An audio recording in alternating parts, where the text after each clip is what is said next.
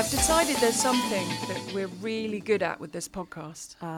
Talking nonsense, loose facts. No, loose facts, we're exceptional. Well, one half of us is exceptional at loose facts. Yes. No, that's enough. we're really good at doing socially distanced podcasts. Oh yeah, of course. Because we've been together for the last 4 days, but now we're apart. We're doing the podcast again. I know. Does that make any sense? Not really. Yeah, well, the one that we did record when we were together, I got the sound all wrong, so it sounds much better when we're apart anyway. We've been working for a few days together in Manchester for the BBC on the US Open. How was that experience for you to be covering the tournament remotely? It was great. It was fine. It was absolutely fine, I think. It's not ideal, obviously, but it's just great that we get to do it. And yeah, look, we can only see the pictures that come through on the screen, so you can't. So if something happens I was going to say if something happens in the crowd, but there was no crowd. But you can't see what's happened, whereas normally you can look out the window and figure it out. But so you're a little bit at the mercy of the producer and director, I suppose, of the TV shots. But ultimately, you don't miss any of the tennis, and the tennis has been fantastic. So. Yeah, it's great. So would your example be if a player were to take a ball out of his pocket and throw it behind him towards the back of the court that maybe off your TV screen you might not see it initially? Would that be the perfect example? Exactly. It was quite challenging, that's for sure. He didn't throw it, he hit it. Of course, that was quite an extraordinary moment. It was, when it happened, my stomach just dropped of just, oh no. You knew, everybody knew, as soon as we realised what had happened, because in the first shot, we didn't see anything, we could only hear her. So we felt like, well, she might be having an asthma attack or something, or collapsed for some reason. And then the next shot, you just had Djokovic helping her. So again, I was fairly confident he'd hit a ball at her. I kind of, straight away, I was like, it just has that feel to this moment that he's hit a ball and it's hit her. But then, when we got confirmation, of course, it was an automatic default. I don't think anybody was surprised at that. Yeah, no, I don't know what you think, but I don't think there's much point you and I spending much time on actually what happened, because it was cut and dried. And yes, there will be fans of his that say he was unfairly treated, and I think we can all say that we feel sorry for him because it was an accident, but it was the action that was taken, it was cut and dried, and that had to be the result of what took place with what he did. Yeah, I think that most people feel bad for him in that it was unintentional, he didn't mean it, it was an accident, but actions have consequences. You can't be careless. There are plenty of things that people don't mean, but we all have a responsibility to each other, and he has a responsibility on the court to those that he shares it with. He's not the only person out there. There are multiple people on the court who are also doing a job, and you have to be respectful of that. And yeah, I agree. I think pretty much everything has been said by this point. I found it quite extraordinary, the responses from people who, not necessarily in the tennis world, because I think everybody in the tennis world was just like, well, that's a default. But from people outside, it seemed like they really thought, and okay, you've got the Djokovic fans, that's one thing. But just in general, it seemed like people really felt like it wasn't that bad and he shouldn't have been defaulted, and it was such an extreme reaction and that sort of thing, which I kind of found really strange. I don't know about you, because I was kind of thinking about in any other sport, if the play is over, say it's half-time in a football match or whatever, like there's no action happening, it's stopped, and one of the athletes kicks a ball or hits a ball or throws a ball in anger and it hits an umpire or referee in the face or the throat, you just surely in every other sport you're getting sent off if it's football, or straight away. Imagine, you know far more about football than me, but if a footballer did that, say the whistle blows for half time and then you just kick a ball in anger and it hits, it just you slice it or whatever and it just comes up and it hits the ref in the face, like surely you're off. Well, that's a big thing. As it was being broken down in terms of why it had to happen and why Novak Djokovic had to go, and Soren Frimmel was the US Open tournament referee. I thought it was brilliant. They put him up to some members of the media who could go through everything. And the first thing he said, was the ball hit recklessly and in anger? Yes. Right? So there's the first thing. It was very unfortunate where it struck the linesman. If it had been a few inches to the left, we wouldn't be talking about this. Maybe there would have been a point or a game penalty, but the match would have continued. It was unfortunate where it struck her, but it was a reckless and angry swipe of the ball with his racket that he took from his pocket. And you were commentating on that set, and earlier in that set, he'd thrashed another ball in anger, right? Yeah, it was very weird. It was very weird because he was playing pretty well. Everything was kind of good. Like, okay, PCB was great, of course, and he was giving him a really good run out, and it was tight, and he had the opportunities, and he was frustrated. But it was just, it's just one of those things that as a player, you learn when you're young. And sometimes people have to learn harsher lessons than others. Somebody like a Shapovalov had to learn a very harsh, very public lesson as a 17-year-old. But you learn it. You just don't fire balls or rackets or do anything in the direction of where there are people. Like, you just don't. You can slam the ball down into the ground in anger. We see that all the time. You can fire it out into the sky in anger. We also see that. And that's fine. You might get yourself a code violation, but it's fine to vent the frustration. It's like with a racket. You can smash it to smithereens on the court in front of you, and you'll get a code violation. But if you throw it to the back and you run the risk of hurting somebody and then you actually hurt somebody, you're defaulted. You're out. Like, that's it. You can't hurt people. Come on. You've got to be a bit more careful about that sort of thing. So, yeah, I did find it quite strange just kind of in the immediate aftermath. And I think still to this day, people just saying that it just seemed like a really harsh punishment. And for me, it seems very obvious across all sports, across the board. Maybe our Canadian listeners might be able to tell us whether in hockey it's slightly different, because they seem to have a different level of what's acceptable when it comes to violence. Well, on a similar but separate note to that, I played lacrosse at school and university. Yes. And what was incredible was the fact there didn't seem to be any rules. In the sense you could actually do anything. And one of the prime objectives to get the ball was if you had to break the fingers of the person holding the lacrosse stick, you did it. If you threw a ball at someone's jaw, you did it. I mean, it was beyond violent. And I spent a few months in goal, and you're padded up like the Michelin man or woman, but it's absolutely terrifying. I mean, the look in the person's eyes as they're running towards you, and you just had it felt like anything goes. It felt like there were no perimeters on the pitch. You could go anywhere. If you wanted to get the ball and you happened to break 4 fingers of someone's hand, apparently that was allowed. I mean, it was very, very violent. So you're right, in some other sports they'd be like, well, that's ridiculous. But can I just interrupt? Because all of those instances that you have mentioned are within the play, within live action, within the play. So, for example, if you haven't got the ball and I went up to someone and I sort of cracked them around the head, that's you're not off. Acceptable. Exactly. I would never play again. This is the thing. This is what people are understanding. It's not like he hit a forehand and he totally mishit it and it went straight into somebody in the back fence. And as I say, I cannot think of a sport where when the whistle is blown, we're not playing, because that's what a change of ends is, right? It's time. It's just sort of kind of like, okay, time. We're having a break now, like a half time or whatever it is, quarters in American football, whatever. You're not playing. Like, it's nothing to do with the action. And I totally get it. And it's the same with hockey. I suppose it's a lot more violent. But in hockey, they do seem to get away with stuff that quite clearly isn't part of the action in terms of just punching each other, rip each other's helmets off and just go at it for a while. But then I don't know, maybe that gets you sent off, and maybe that's what they do. But and also, of course, in a team sport, one person getting sent off doesn't end the game, and that's clearly that's why it feels so much stronger, I think, in tennis, because it's just, well, the game's over, that's it, finished.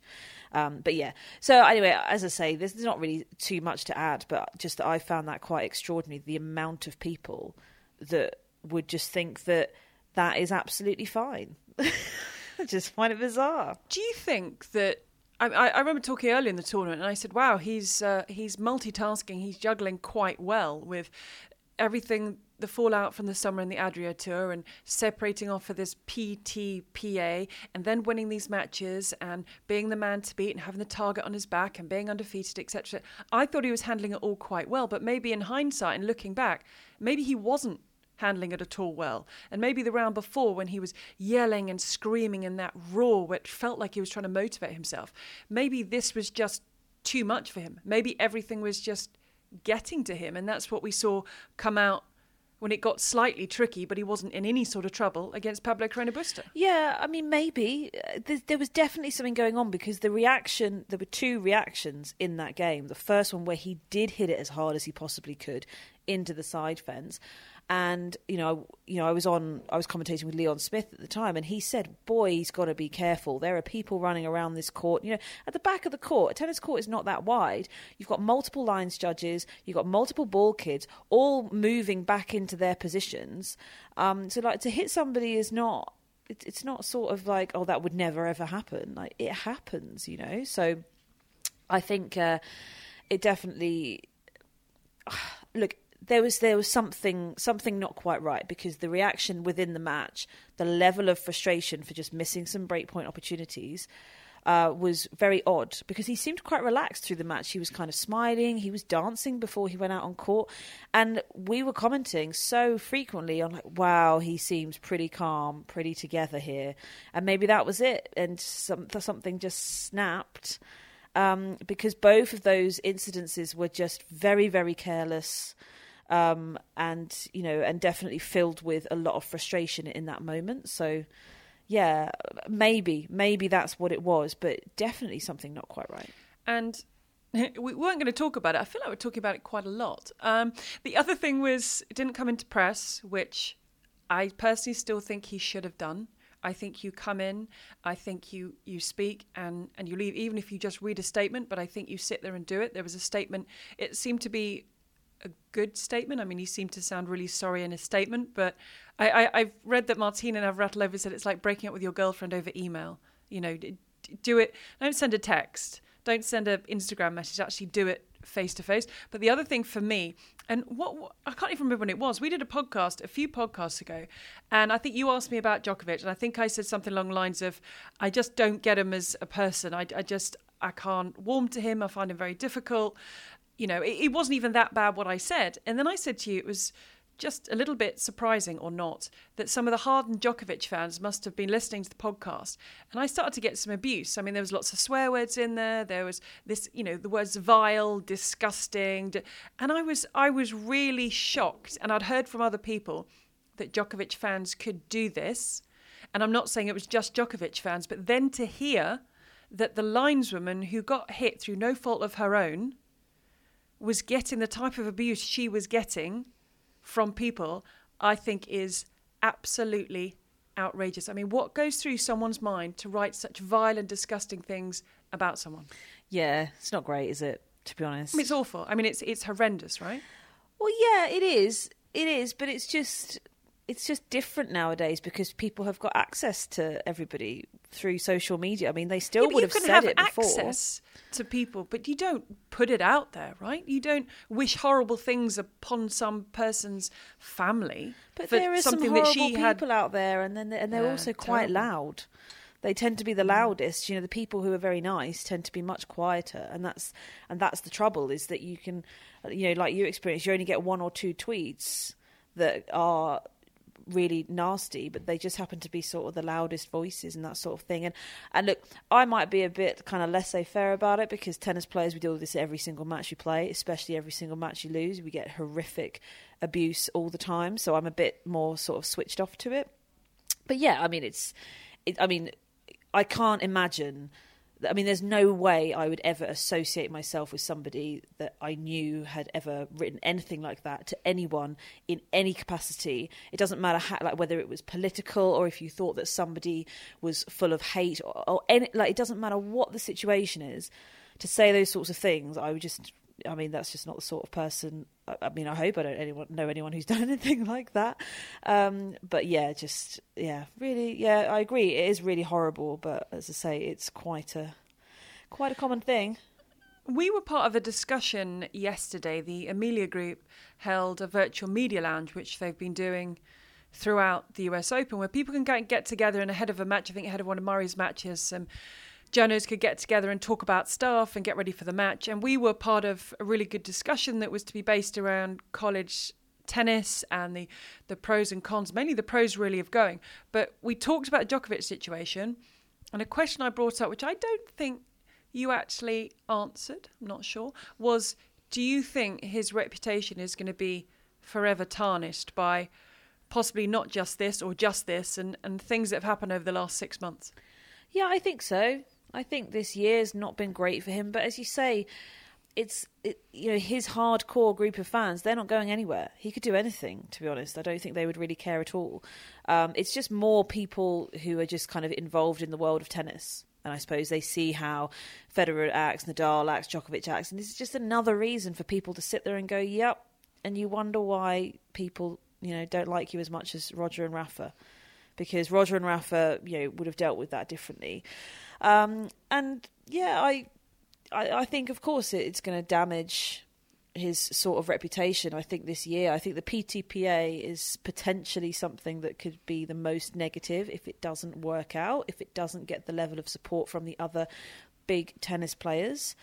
Because, yes, there are some tennis players in the PTPA, but there's no Roger, there's no Rafa, there's no Andy in terms of, the status.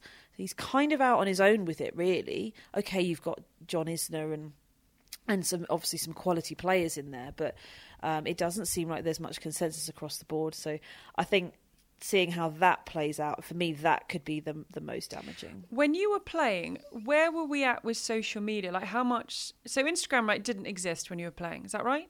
No. Did Twitter? Yeah, so Twitter had just come in.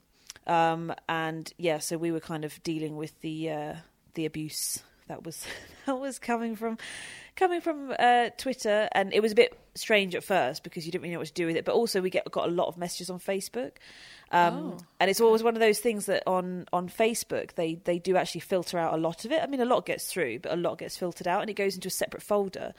And then, I don't know, something like 6 years later or something, I just happened to find this folder, and I was like, wow. Okay. It was all more of the same. It was not, as I say, it was nothing new. You have to detach yourself from it. You have to.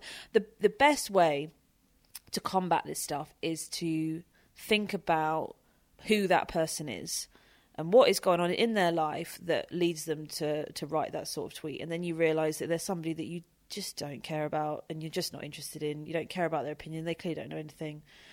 And off you go. You're never going to see them, are you? But did you have to learn to become hardened to it? I mean, did you used to get very upset all right from the start with kind of your personality? Were you able to? Because I think that me, I think that would kill me. I mean, when I got that abuse from those Djokovic fans, I was like, oh my God, this is terrible. So I don't think I'd be very good at handling kind of constant abuse. You've got to rationalise it. And as I say, you think about that person sat at home with nothing better to do, with all that hatred filled, and they're just lashing out, just whatever. I mean...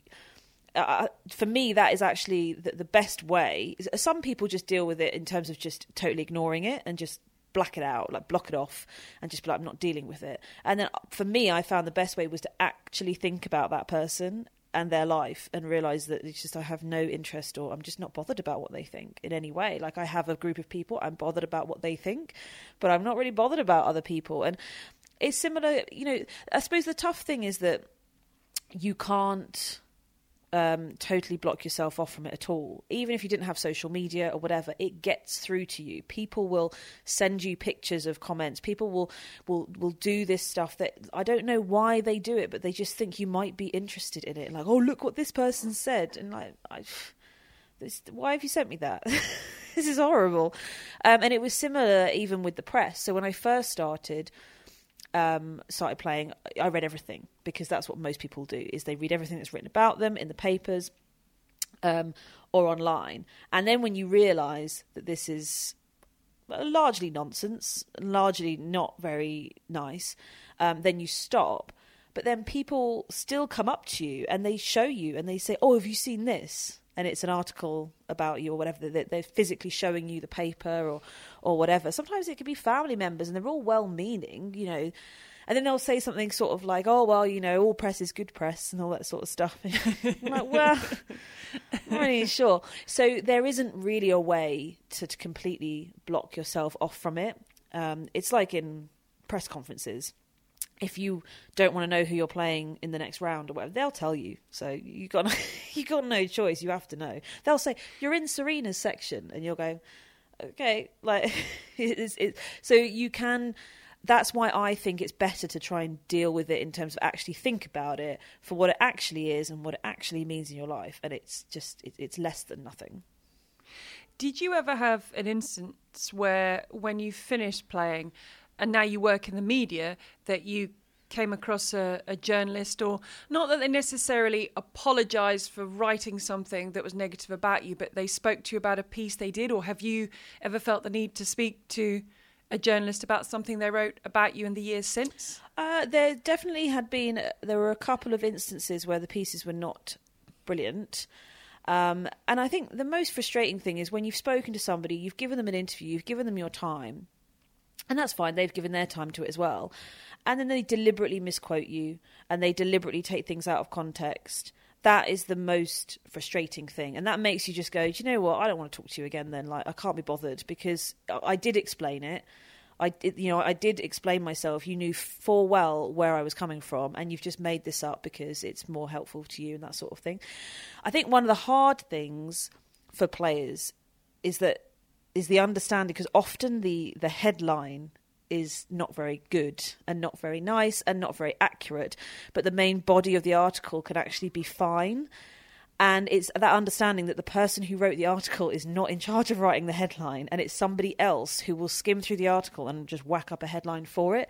So there's been a couple of occasions like that where I've not been particularly happy with the headline, and I have had people come up to me and say, like, I'm sorry about the headline, but I hope the article was fine, because it didn't reflect the piece. It wasn't fair, it wasn't accurate, it was just kind of a bit bizarre. And if you actually read the piece, you'd be like, what? But that is something that I learned very young, because they explained it to me. They said, yeah, this is just how it works everywhere. We don't write headlines, we write articles. That's what we're paid for.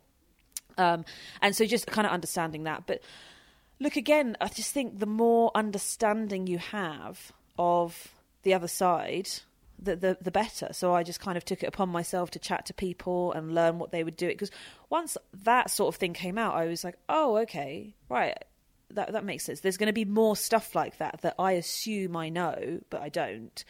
And then I would ask them about it. And then you just kind of realise who the good ones are that you're going to spend your time on. And you're happy to kind of say yes to them if they want you to do stuff. And then there are some others that you just say, whatever.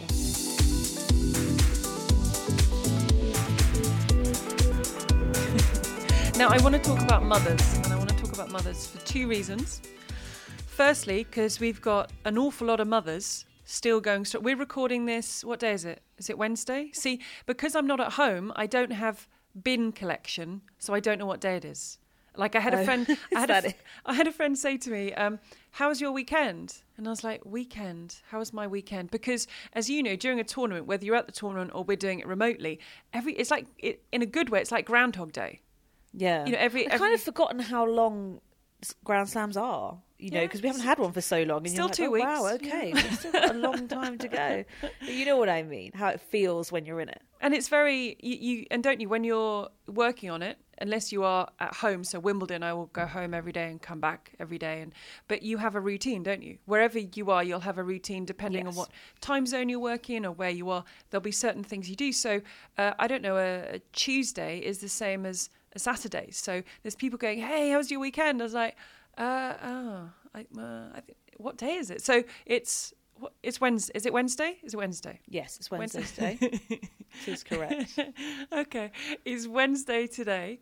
That reminds me, I've got to call home, let them know to put the bins out tonight, which is another good reminder. I suppose you don't really know. You just know it's quarterfinals day.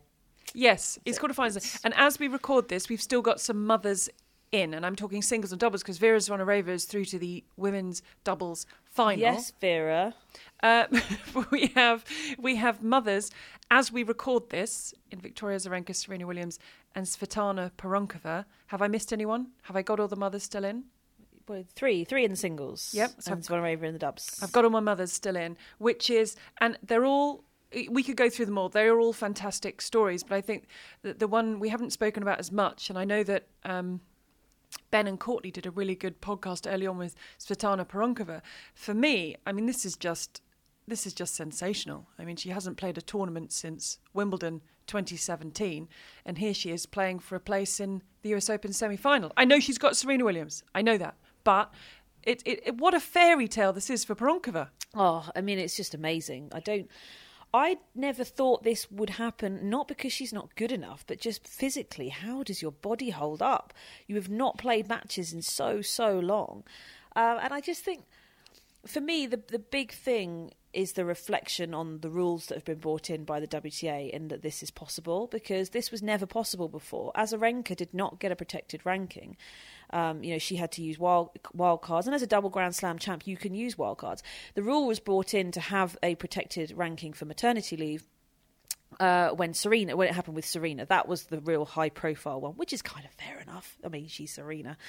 That was the real high-profile one, and then they changed the rule because it's less about these top players, as I say, the Grand Slam champs in Azarenka and Serena. It's much more about the Pironkovas, the Marias, the players that are real quality WTA players, but they might want to go and have a baby. And as I say, we think back to Kim Clijsters again. It's not really about her. It's fantastic what she did back then, but they will all be fine because they'll get their wild cards, and they'll be kind of off and running. And it still means that it's fantastic what they're able to achieve. But Pironkova for me is the real story, because this is important, and it's a part of tennis that I've always wanted to see in the landscape of it is fine. You can go and have a baby and you can come back, and we will give you a chance. You will have your protected ranking for a certain amount of events for a certain amount of time. And that will be the ranking at which you left when you stopped playing. And then you can, then you've got some time. And it was 2 years. It's now been increased to 3 years. And for Pironkova, after 2 years, she wasn't interested in coming back. She wasn't really thinking about coming back to being a professional tennis player, but it was probably about, 2.5, where she was like, okay, actually, I do want to do this again. And it is a significant amount of time, because remember, it's not like you can play through the 9 months of pregnancy.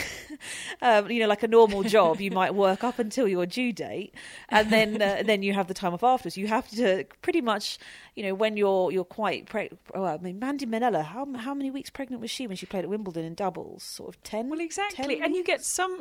You get some people that are running marathons until they give birth. Oh, yes, sure. But I think playing tennis matches was quite tough. No, I know what you mean. But so, of course, it has to be. I mean, like 18 months is just the absolute minimum, really, which is what we saw from Serena. I think just a little shy of 18 months. But as I say, this is about your average, and they're not average in terms of the way they play tennis, but the professional tennis players. It's not about the superstars. Your professional tennis players, your Pironkovas, your Marias, your Minellas, the fact that they can go away, have a baby and come back, that's fantastic. And I think 3 years is a really good amount of time, because as we say, Pironkova thought, well, actually, I've kind of got the hunger back, got the itch to play again. And then she's like, well, actually, I've still got 6 months to use this protected ranking. What an opportunity. I don't have to start all the way from scratch. So let's do that. Like, let's use that and just see, because you could play for a year and see, and maybe you go, actually, I'm not sure. I'm fairly certain she's quite sure that it's the right decision now. She's doing all right. But, I mean, for me, I love it, because it was never an option. And it was something that, not that I was considering having children at the time, but just something you're aware of, that really you can't, as a player, you just couldn't really have kids until your mid-30s, to begin with, because if you're going to play a full career, unless you would do something like Kim did and take that time out. But now anyone can do that. Anyone can take that time out, come back, have that ranking, have that boost. It doesn't mean you're going to fly all the way back to the top like Pironkova has, but you have the opportunity to do it. You've got Zvonareva, it's great. And I think there's an awful lot of talk about it, and I think particularly Azarenka was getting a little bit fed up of it when she said, I'm not in the quarterfinals because I'm a mother, I'm in the quarterfinals because I'm a tennis player. I'm here as a tennis player. But once we get used to this, and once we just get more and more coming through, it won't be something that we'll talk about, but it is absolutely something we should be proud of, and a fantastic development, I think, for the WTA. Absolutely. I mean, Poronkova said, I think this goes for most mothers, whatever you do, that when you have children, things change and they become your number one priority. And I guess especially for a tennis player, right, you have to be very selfish creatures. I mean, that's a positive thing. You've got to be selfish. You've got to think about yourself. And she said, you know, for the first time, there's this little guy, she had a little boy, who that's my priority. And it made her think about things differently. But she also had the time to work out what she wanted to do. She started a clothing line as well. She's come back. I mean, it's, I think it's an incredible story. But on the flip side of that, it's also getting very tough because she's never really been away from her son. And because of, yes, Serena Williams has brought her daughter with her financially. She has the resources. She can rent the house and bring the whole family. I know that Victoria Azarenka, as a single parent, she's brought her son with her too. But Poronkova, she's come with her brother, who's her coach, but she hasn't brought her son. And she was saying, look, this is really tough because she's had to be in the bubble initially to stay there to prove that she is COVID free, and now she's gone on this long run, and look, this is the first time I've been away from my children since lockdown, and it is tough. I know I could get home in a short space of time if I needed to, but I'm already thinking about going to the French, where I'm probably going to be away for around 3 weeks, and it's really difficult. But I guess I've been doing it for a while now, so you can see with Poronkova But she said, look, he would be proud. He knows why I'm here. But that's something else. It's just I think it's a very different person that you come back as after having a child or having children. But I think it's great. And I think it's great that we're talking about it. And I think, as you say, it shows other players that they can almost have it all, because before there was that ceiling.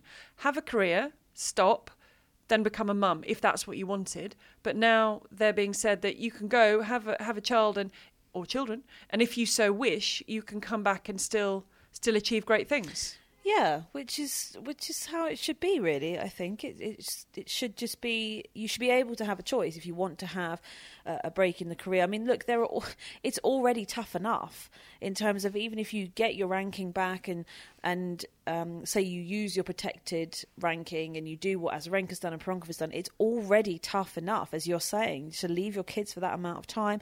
It's incredibly difficult physically, which we saw with Serena, because she came back so quickly after her birth. Somebody like Azarenka had all sorts of domestic issues when it came to her family that she had to try and deal with, that she never had to deal with before.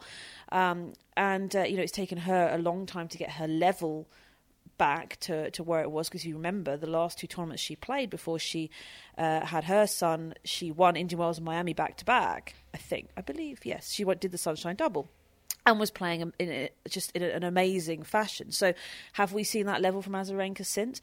We haven't.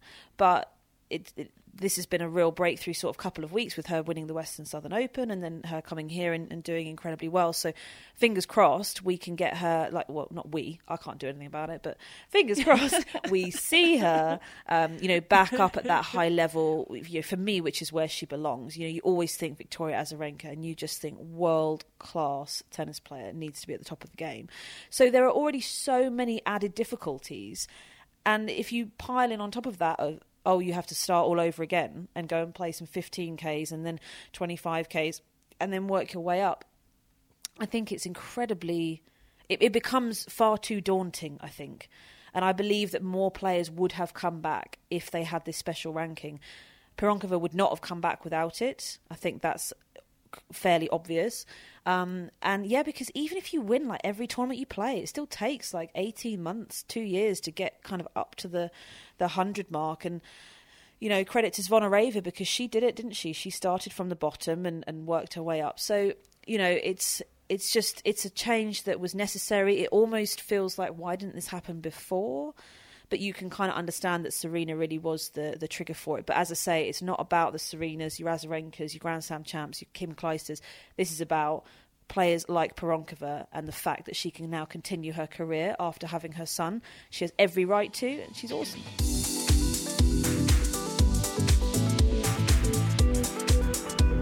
Now, I don't know if you knew this. I don't know if you've ever looked at the Tennis fine print, but we actually have... One of our laws in our Tennis fine print is we have a protected ranking for mothers.